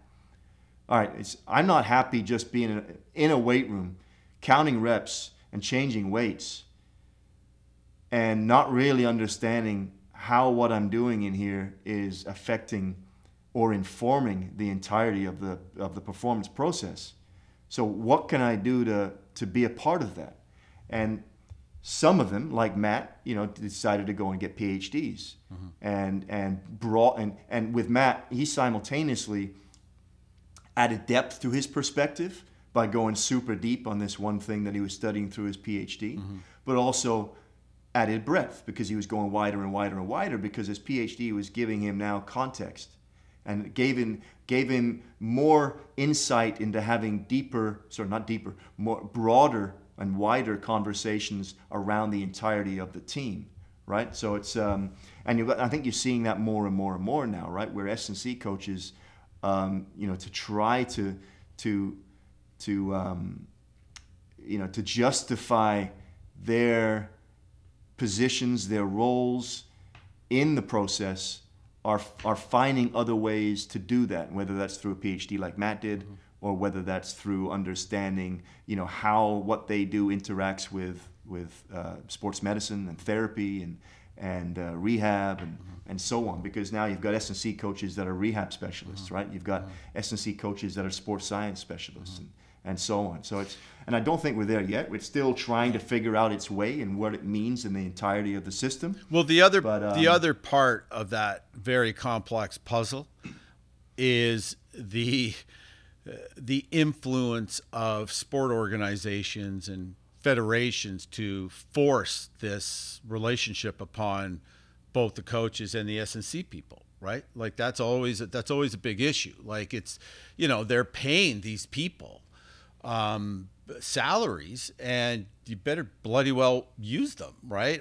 And all the technology that comes with them. Now, in my perfect world, I would say that in most sports, or in a lot of sports, particularly individualist sports, that really should all go through the coach. I mean, if in an ideal world, every speed skating coach would also be doing all their own S&C and using guys like Matt as consultants and as doing whatever. And then, but it's just not realistic in a lot of team sports where you gotta, in a lot of the sports that I'm sure that that he in particular works in, where it's just not those, it's just not part of the there's just no way that a high level soccer coach is going to write all the strength programs for all the soccer players. So I mean, that goes back to sort of what we were discussing last time too, right? And I'm glad we got here. I spoke about outsourcing our thoughts out of laziness, and I'm not sure if I came across as accurately as I would have liked to have. Because there are multiple examples all examples, we always have to outsource some of our thoughts. We can't have a unique view on everything that we do or everything that we think. So, for example, me as a coach, I outsource a lot of my thoughts on nutrition to John Berardi. I outsource a lot of my thoughts on therapy to Jerry Ramagita or Gordon Bosworth. I outsource some thoughts on other things. If I don't have the specialist expertise in it, it's the importance of building, a great, expansive, expert network. So it's not necessarily a bad thing to outsource your thoughts. I just wanted to make that clear. No. And that's not what I'm trying to say. I'm just trying to say, Yeah, I mean, so you talked about, the sporting organization and how that's set up.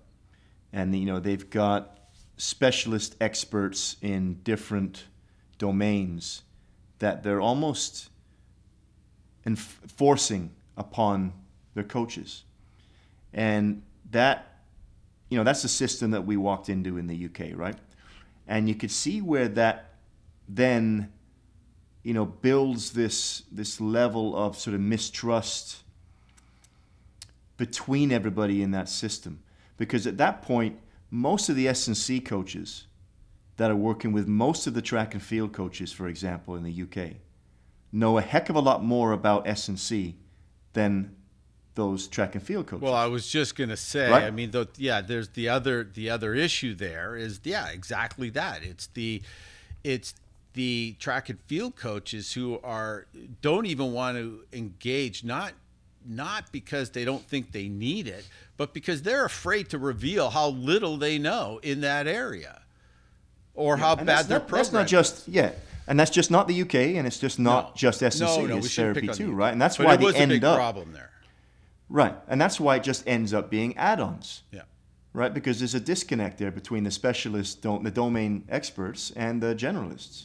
And that's why it is important that those generalists have an understanding, at least some depth of understanding of all of the things in that system.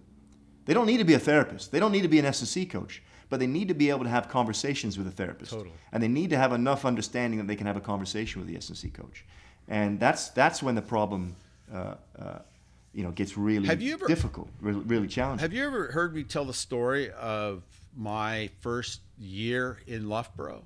So I was Dan's position there at Loughborough. I was running this center. I had about anywhere, depending on the year, we were there for 4 years. So depending on the year, I had anywhere from 32 to 35 staff under me. Half of them were performance professionals, so therapy, biomechanists, physiologists, blah blah blah, and the other half were full-time coaches, whether they were national coaches or not developmental, but we had a term for them, but one level down from that, sort of more of a bringing up the next wave of athletes.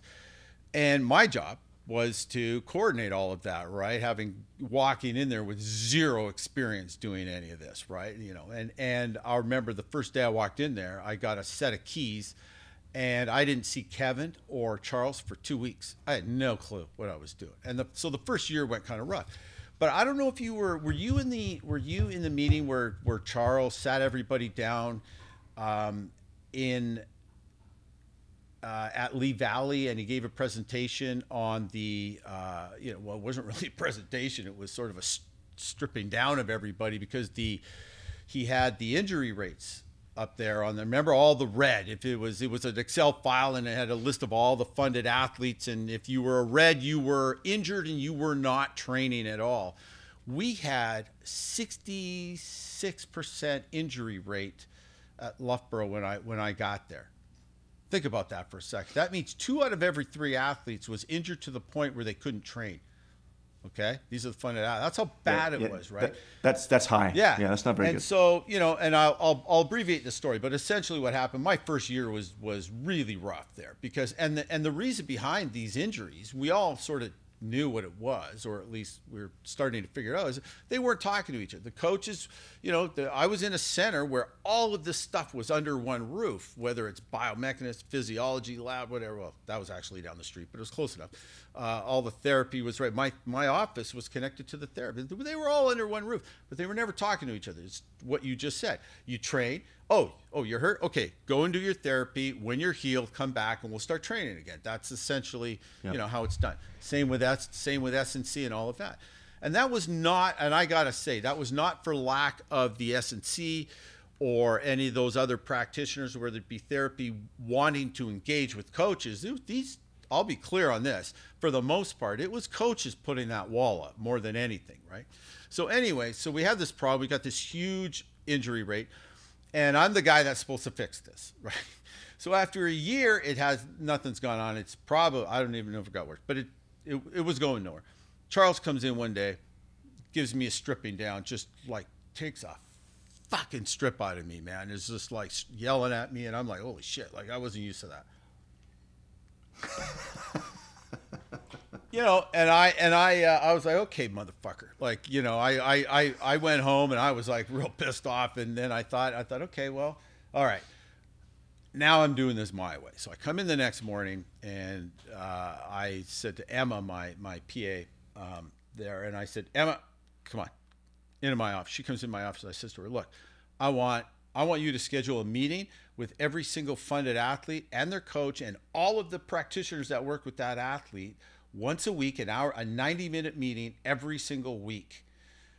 I want them in a room. Like, I had no idea what I was going to do or say to them, but I just said, okay, I went super practical, right? I just went uber practical. I went, okay, if they're not talking to each other, I'm gonna literally put them in a room and force them to talk to each other. And so that's what I did. And the week before the Olympics, okay, 3 years, this would have, so that was the first year. So 3 years later, the week before the Olympics, you know what the injury rate was? 6%. 6. Yeah. Went from 65 to 6. And I literally did almost nothing other than get them in a room. It took a while because once the coaches were able to let their guard down and say kind of like, okay, let the therapist come down on the track, and we made some mistakes. So I brought some people in that pissed everybody. Bosworth really pissed everybody off the first time he came in because he was like, he's the greatest guy, but he's so enthusiastic. And of course, the therapy staff are getting intimidated, by some of these, we tried a bit too hard in some places, but overall it worked. It worked. And then they started to become a team. They all started to talk and it was as simple as this is not sophisticated input. This is as simple as, the physiotherapist being there during a sprint workout, day in and day out, and at the point where an athlete's looking like the not looking good, and the coach has to make a decision as to should I continue. The therapist going, I don't know about that, and they'd stop. And and I know that that's the critical moment. That's they didn't go past that tipping point or that point where they would Anyway, so then that's how we did it. It was simple, just getting them to communicate, and that's the way it has to work. And so, anyways, that's my spiel on that. But it's how did you? So you say it was that simple, just getting them to communicate. Is that just a matter of just putting them in the same place as they were working? Is it just a matter of, all right, so coach, therapist, S&C coach, athlete. When athlete does something, you guys are all there together. Yeah. Having conversations and watching and being a part of this entire process. Yeah, it was. And then when athlete goes into weight room, yeah, you guys aren't all going to be there at the same time all the time, but you've got to be there. You've got to understand what the load that the athlete's being put upon under in the weight room. When you're going into the therapy room, coach, you need to be there. Not all the time, but you need to be there. Strength coach, you need to be there. Yeah. Was it that simple for you guys, or is it? In was there some more to cases, it, it was that simple. But my forte, one of my, as we've discussed many times, like one of my specialist areas is planning. So I put this huge big screen TV in my office, and when we met for that hour and a half, I put their plan up on the screen. I'd put their weekly plan or whatever, and I would use that as an instrument for discussion. So I would say, okay, where are we in the plan? Okay, is this a load? Okay, how's he doing with this load? Blah blah blah. And I just made sure So what I'm hearing here is it's the 66 down to 6% is all down to you talking about programming with the coaches in your office. Absolutely. I was no. I mean, honestly, I was in a lot of ways I was shitting myself because I really didn't know how anybody was going to react to this. But after Charles took that strip out of me, I was like, okay, well, but that first year, I was trying to run that center the way I thought Charles wanted me to run that center, as opposed to me running it using my own natural tools, which work with some people and don't work with others, but using my own natural tools to to do it my way.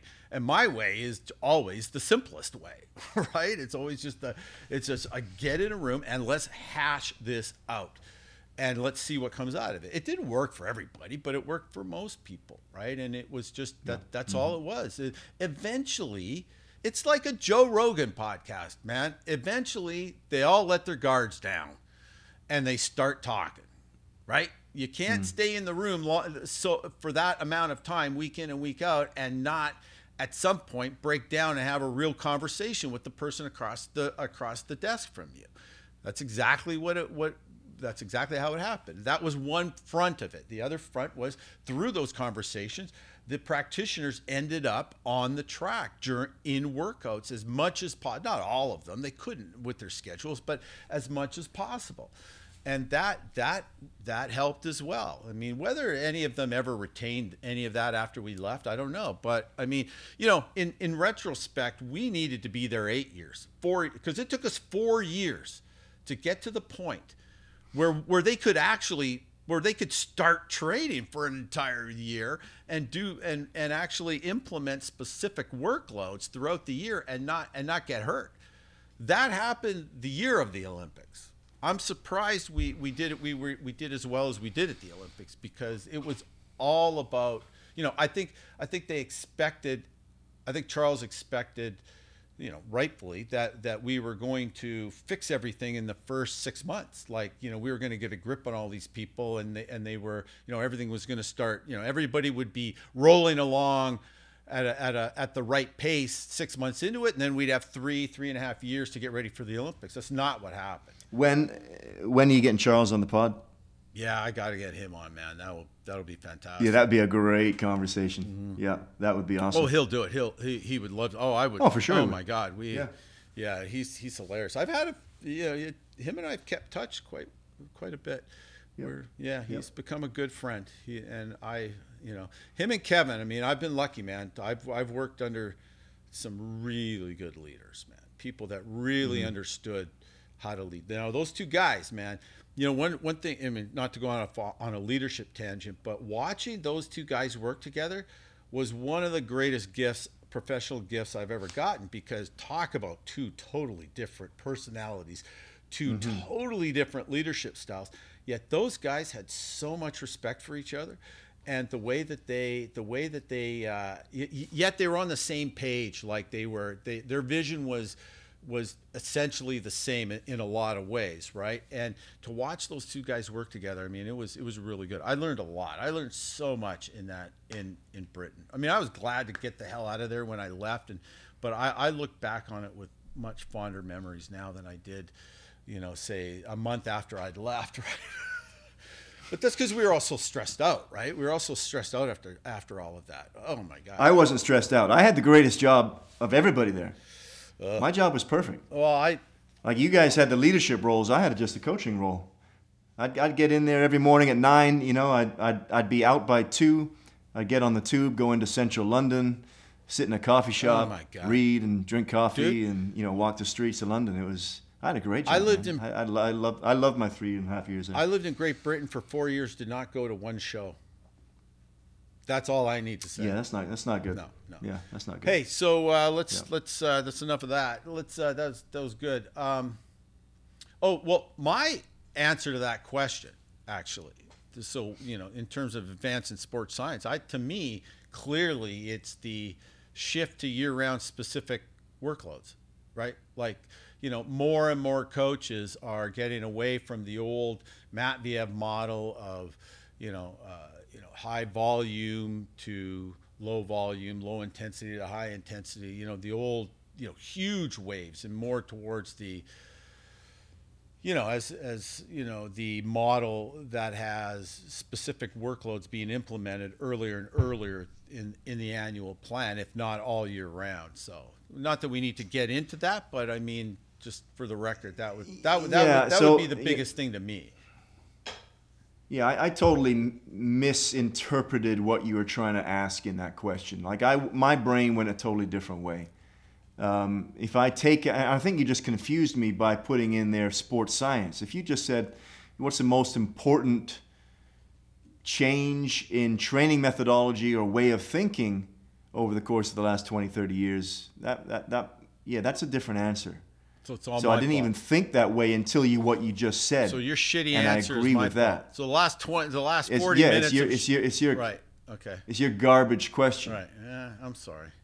So yeah, my apologies. We can get into that if you like. Well, I mean, don't you? But think, yeah, that would be for sure. I agree 100% with that, especially but I agree with that in one sense, and in another I don't. I mean, it's, I think the view that we see the world is such a small piece of it. And I think you'd be surprised at how much of the world outside of our little view is still operating that way. Absolutely. Yeah, no, You know? yeah, that's a really good point. You're right. But I mean, at least it's there. At least, there is a significant of the people that rely on have to perform well in order to survive, to keep their jobs, right? This is where this has been going. Not all of them do it either, but I see a lot of them have been, that shift has taken place, right? And it was just the evolution of, the really high thinking coaches or really creative coaches, starting in probably the late 70s, 80s, started to question that model and started saying to themselves, look, why am I waiting until the last 2 months of the training year to start doing all of this specific work? Why can't they started bumping it up earlier and earlier so that competitive phase or specific training phase that used to be right after the GPP and then SPP, it started to that started to grow and take over, right? And that's how we ended up with this these complex methodologies or vertical integration or what you're talking about. Yeah, I mean, that's really interesting, right?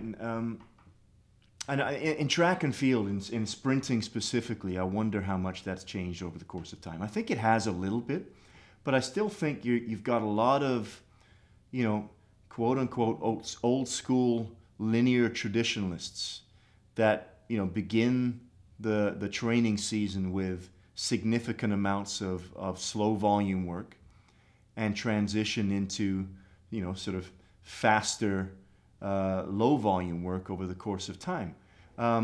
You look at the Jamaican program. The Jamaican program is still a ton of. It's very traditionally ran still, right? It's not significantly different than what it was a decade ago, and there's a lot of slow tempo, big volumes in the fall, right through to sort of January, February. We start spiking up, and it's still a lot of work, right? And I give the example here, and this sort of talks to what you wanted to talk about next too. So it might be a neat transition. I coach a South African sprinter named Anasil Jobodwana. So I coached him in 2015, 14-15, and he won World Championships bronze medal. He went 1987 in the 200. And then we had a bit of a falling out the following year, and I didn't coach him for the next few years. And so he sort of hopped around and went from program to program and didn't enjoy a lot of success. And then in the 18-19 season, he joined Coach Daryl Anderson at TCU. And Coach Anderson coaches Ronnie Baker. Okay. And, he's had a lot of success as a coach. And obviously Ronnie Baker is a stud. He's an elite sprinter with super mechanics. I love how that guy runs. I mean, for me, that guy's the best looking sprinter on the planet right now.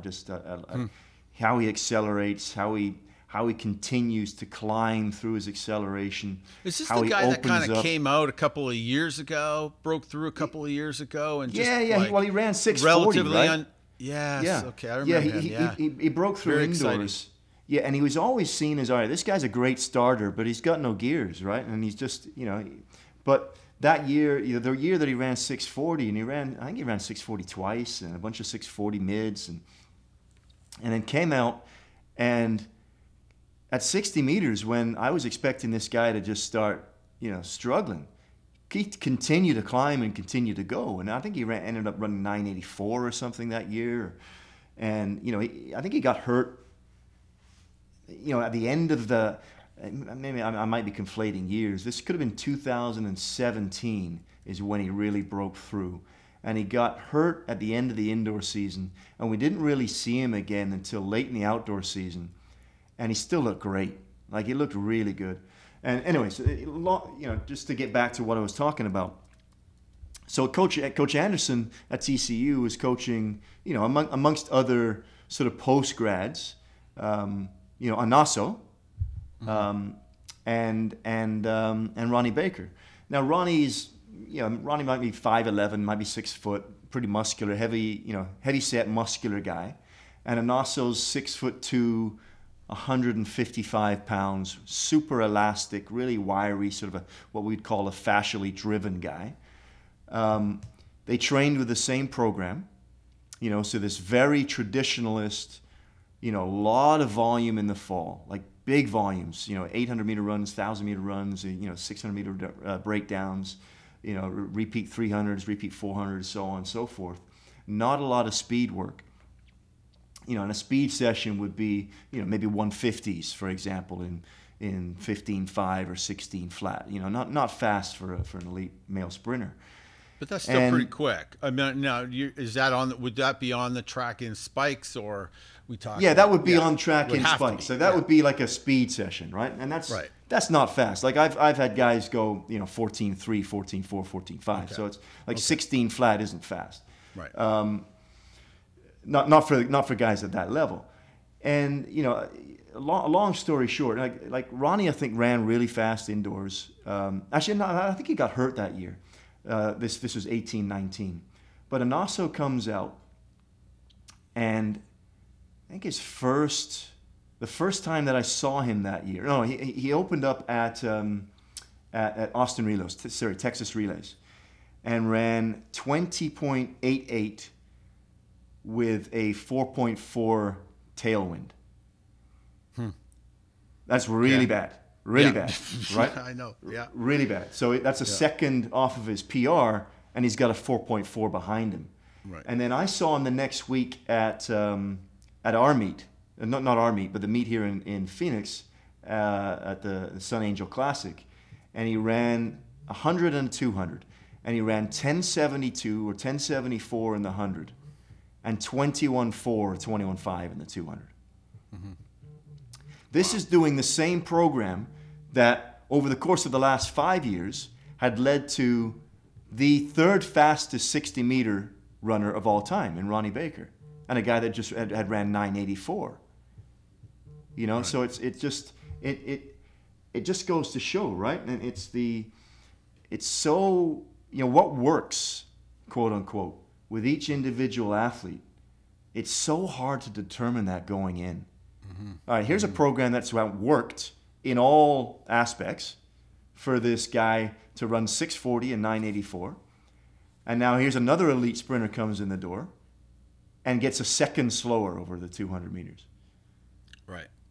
Right? Right. And so this traditional, what you talked about, this traditional Matveyev type GPP, big volumes, the front end of the year, and start doing more specific work in the middle of the year, and then do more, do real specific work later in the year. That works great for the Jamaican guys, most of them.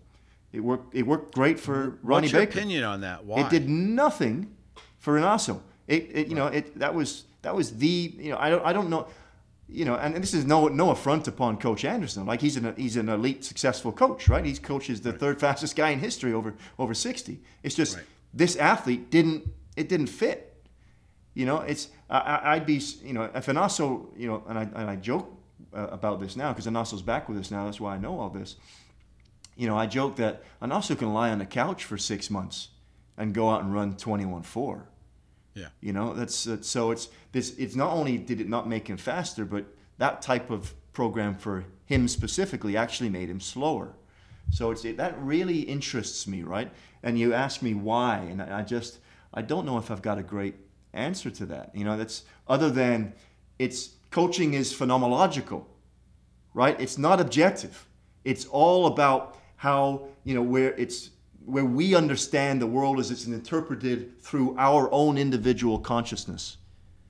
And we don't give that the respect that it deserves and requires. Number one, right? So it's the psychology of that is so important. So, Ronnie, that's Explain all he's known. Explain that a little more to me. You just went right over my head there. Okay, so Ronnie, that's all he's known. That is, from a phenomenological standpoint, that's all he knows. He got fast. He started feeling fast. He started feeling world class through this system. And he then ties in that feeling of fast with this system of being fast. Mm-hmm.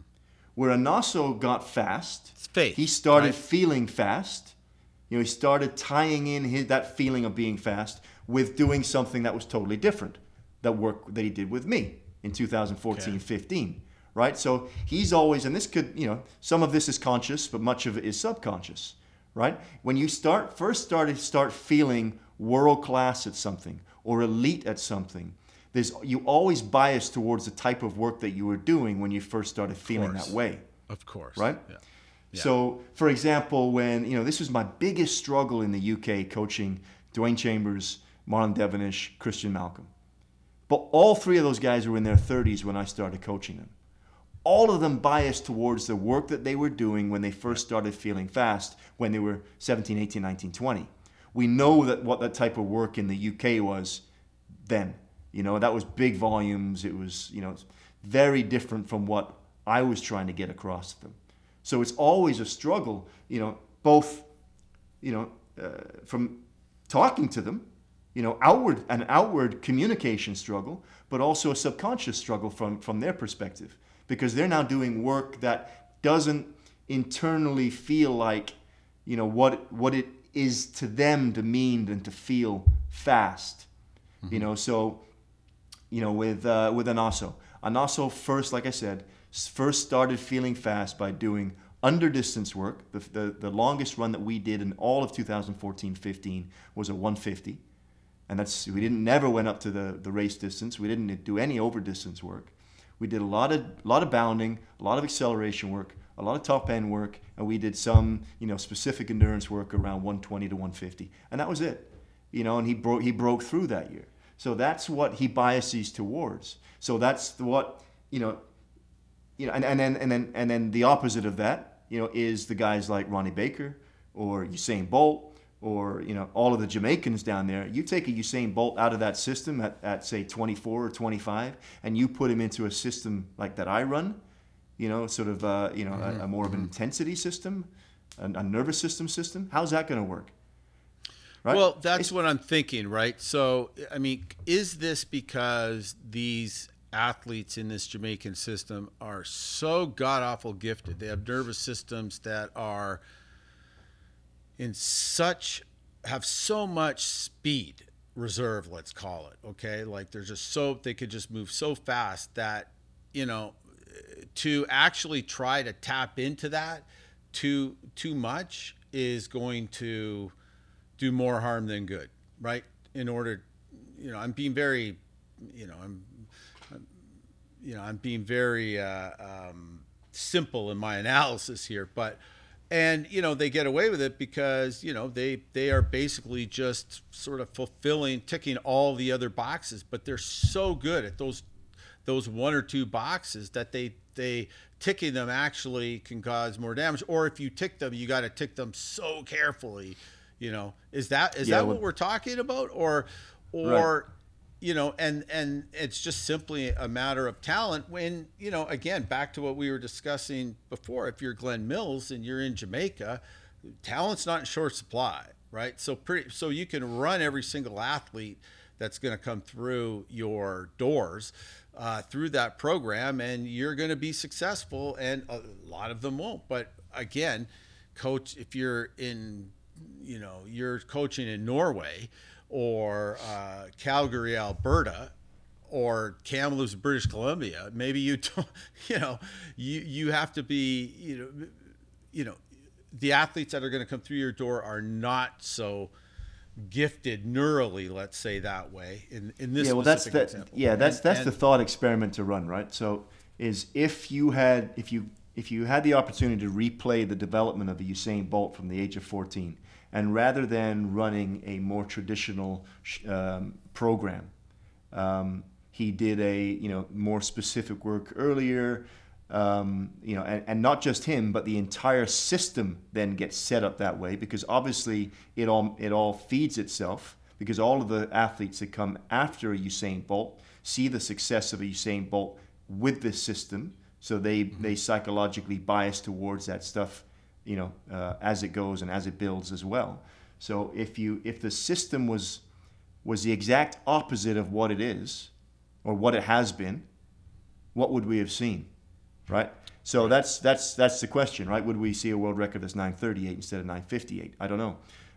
I tend to, I ask those those questions all the time. That question that you just asked, what is it about that has led to, systemic success over the course of 15 years, or what led to systemic success for the course of 5 or 6 years? That now we don't see that same success within the system, and have they made changes in that Jamaican system now that we're not seeing the success that we did from, 03 to 09, for example? Yeah, and the other, I mean, I don't know if this applies to that example so much, because they have such a long tradition now of pumping out these athletes. I mean, they've been doing it for 15 years, where they, since they 20 years since they took over basically in the sprint world, and because before that they weren't as big a power. They had, Hazley Crawford and athletes that did very well, but they're not anymore like either. Right. That's my point. It's a fairly short window. It was 6 or 7 years, and that's really it. Right now it's, obviously you've got the two girls that are very, very elite, but the Jamaican men right now are just, they're kind of where the Jamaican men were pre-Asafa. Right. So the thing, I mean, so the question I always ask in these situations, there's a couple of questions I'd ask, but the first one is, you hear all of these stories, you hear all of these anecdotes of the volumes and the type of workloads and that, and I don't think you're going to get around the type of work they're doing. I don't think that's the type of the work is the type of the work, but in terms of volumes, I mean, I know a lot of anecdotes like that where athletes in those situations self-dose by, they're not really doing as much as is as the rumors suggest, right? They're not showing up as much, or they're just feigning injury for whatever reason, and they're getting, they understand how to dose themselves in a program that may be considered quote unquote a high volume program, or a high volume low speed program to a low volume high speed program. But we hear these stories of these crazy volumes and things like that. And I guess my point is, I just often wonder, what exactly is the athlete experiencing in those programs, right? We have the same thing in throws. The thing, the same thing is in throws. It's about, except, it's not tempo running, it's maximal strength. Right? It's weight room work, right? It's the same thing, right? So, you hear these stories of these guys that, Olympic medalists in the shot that did insane amounts of lifts, and but how true are the stories, right? And I'm sure they're true to some degree. I mean, they, but how much of it, how much did they actually do, right? And then how much, did it actually contribute to their success? It obviously contributed, but we don't know how much, and we don't know what would have gone on with a different program. Yeah. You can't run the counter example simultaneously, unfortunately. I had this conversation with Les actually yesterday, and this is when we started talking about you. This is one of the conversations we had, I believe, in Portugal. And I was talking to you about the Bondarchuk system, and you coined this. I don't think it's a Bondarchuk term, but you coined something that's sort of sat with me ever since. It's the compression of specific abilities. Yeah. And I think I asked you, if you had to boil down the Bondarchuk system to one singular thing that makes it, what it is, that's what you told me. It's the compression of specific abilities. So it's can you do the specific work in finite time, and it's maximizing the amount of opportunities that the athlete has to work in this very specific way in a finite amount of time. And I started thinking about, like, how does this apply then to sprinting? And you look at these volume programs, and sprinting is a very specific skill. Extremely specific. If you break it down, right? So you're striking the ground at 2 to 3 times body weight, somewhere between 6 and 12 inches in front of your center of mass. You're amortizing through the ankle, knee, and hip joints. You're rotating around the hip axis and the shoulder axis as the center of mass translates across the foot, and then you toe off, and you do that over and over and over and over and over again.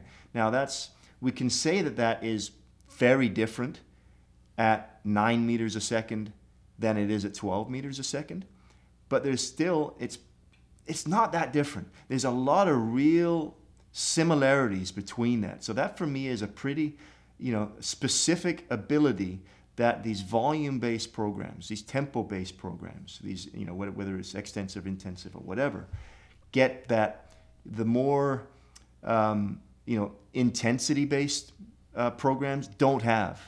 And that's a motor learning effect, right? If you're doing a volume program where you're having 3,000 meters of tempo or 5,000 meters of tempo every week, add up the amount of steps, the amount of specific opportunities to practice that really specific skill within that finite period of time.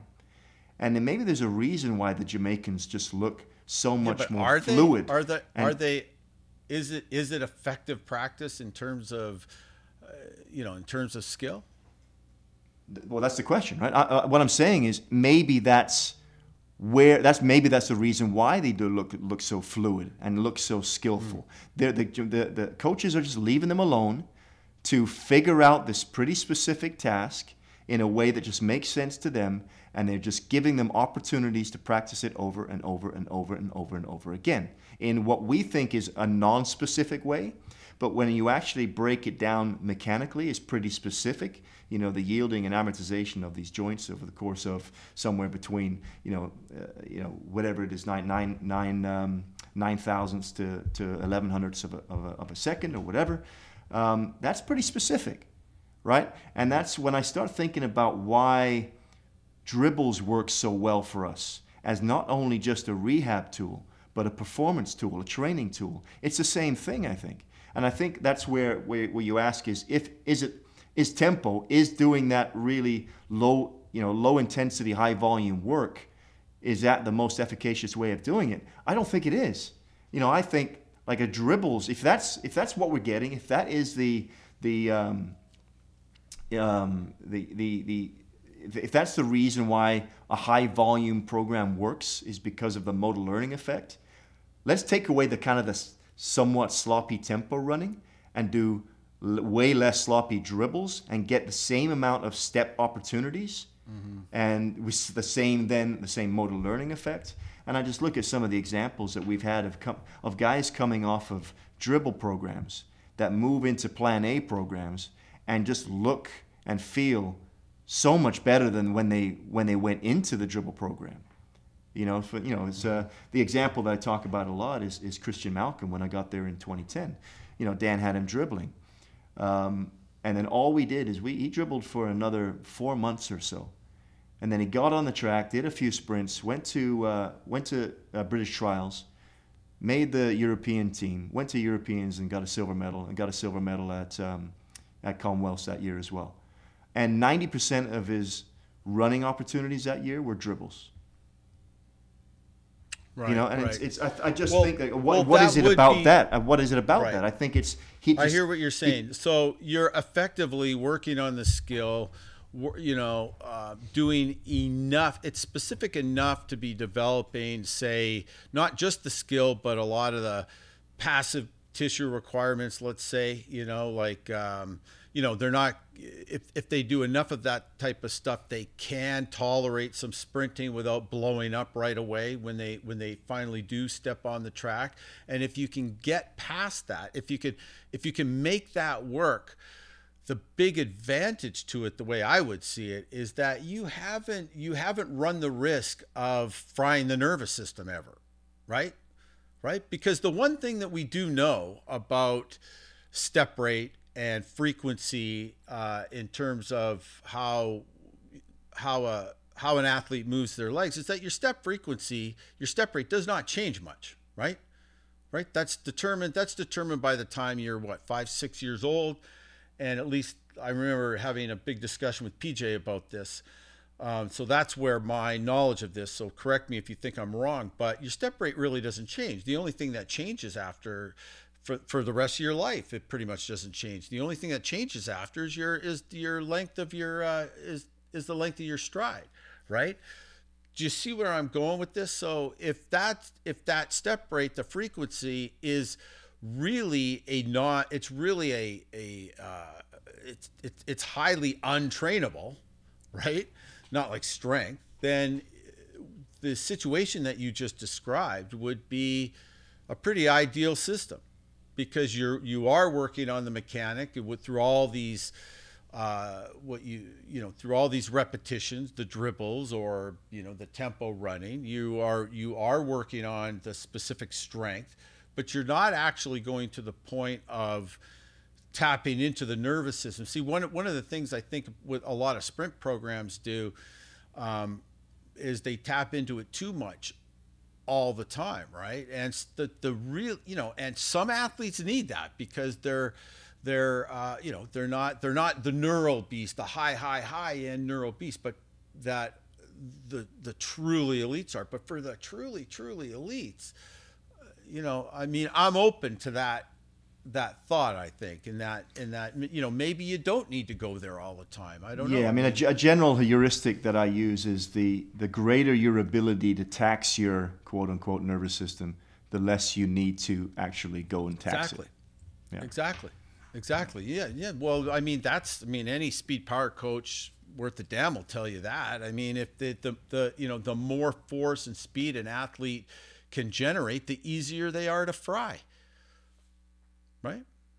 So anyways, that's interesting. So that is a conversation that could go on forever, right? I mean, and I guess I will just, and my part of this discussion on this is that, that's why recipe programs and recipe systems, they work if you're in an environment where you have enough athletes coming through the door that fit into that model, right? And then you're super successful. But like I've said a number of times now, for those of us in environments where we don't have that talent pool, or we don't have the warm weather, whatever the hell it is, we can't afford to do that. We have to take the athletes we have and make them successful, and that using another way. We can't use those recipes. We need to look at the athlete, determine what is needed, and build a program around them. Yep, I think that's a perfect way to finish, because that's a great last word. Are we done for today? That's you want to end? We're at 2:10. Yeah. Dude, we only got like 2 questions done. 3. Okay, well let's. Andreas is not going to be happy, man. It's. Of the 2 hours and 10 minutes, it's probably 2 hours and 8 minutes of Derek rambling. Hey, I think I did a pretty good job this time. Andreas, listen, buddy, I love you, but come on, man. I'm sure he is. I'm sure he'll be happy with my performance. You think? All right. Well, we'll get when it comes out, I'll be sure to get his feedback. And how do you want the feedback? Do you just want a straight up ranking out of 10, or like a letter grade each time? No, man. I want hardcore. He can let me have it. Man. All right. You should see this Alain. Okay. Alain Guttinger. Okay. Whatever his name is. However I pronounce your name, I know what your name is, Alain. But he's fantastic. I love it. I love. Listen, man. I took an in your face fuck you stripping down from Charles Van Comedy yelling at me once. If I can handle that, I can handle Andreas.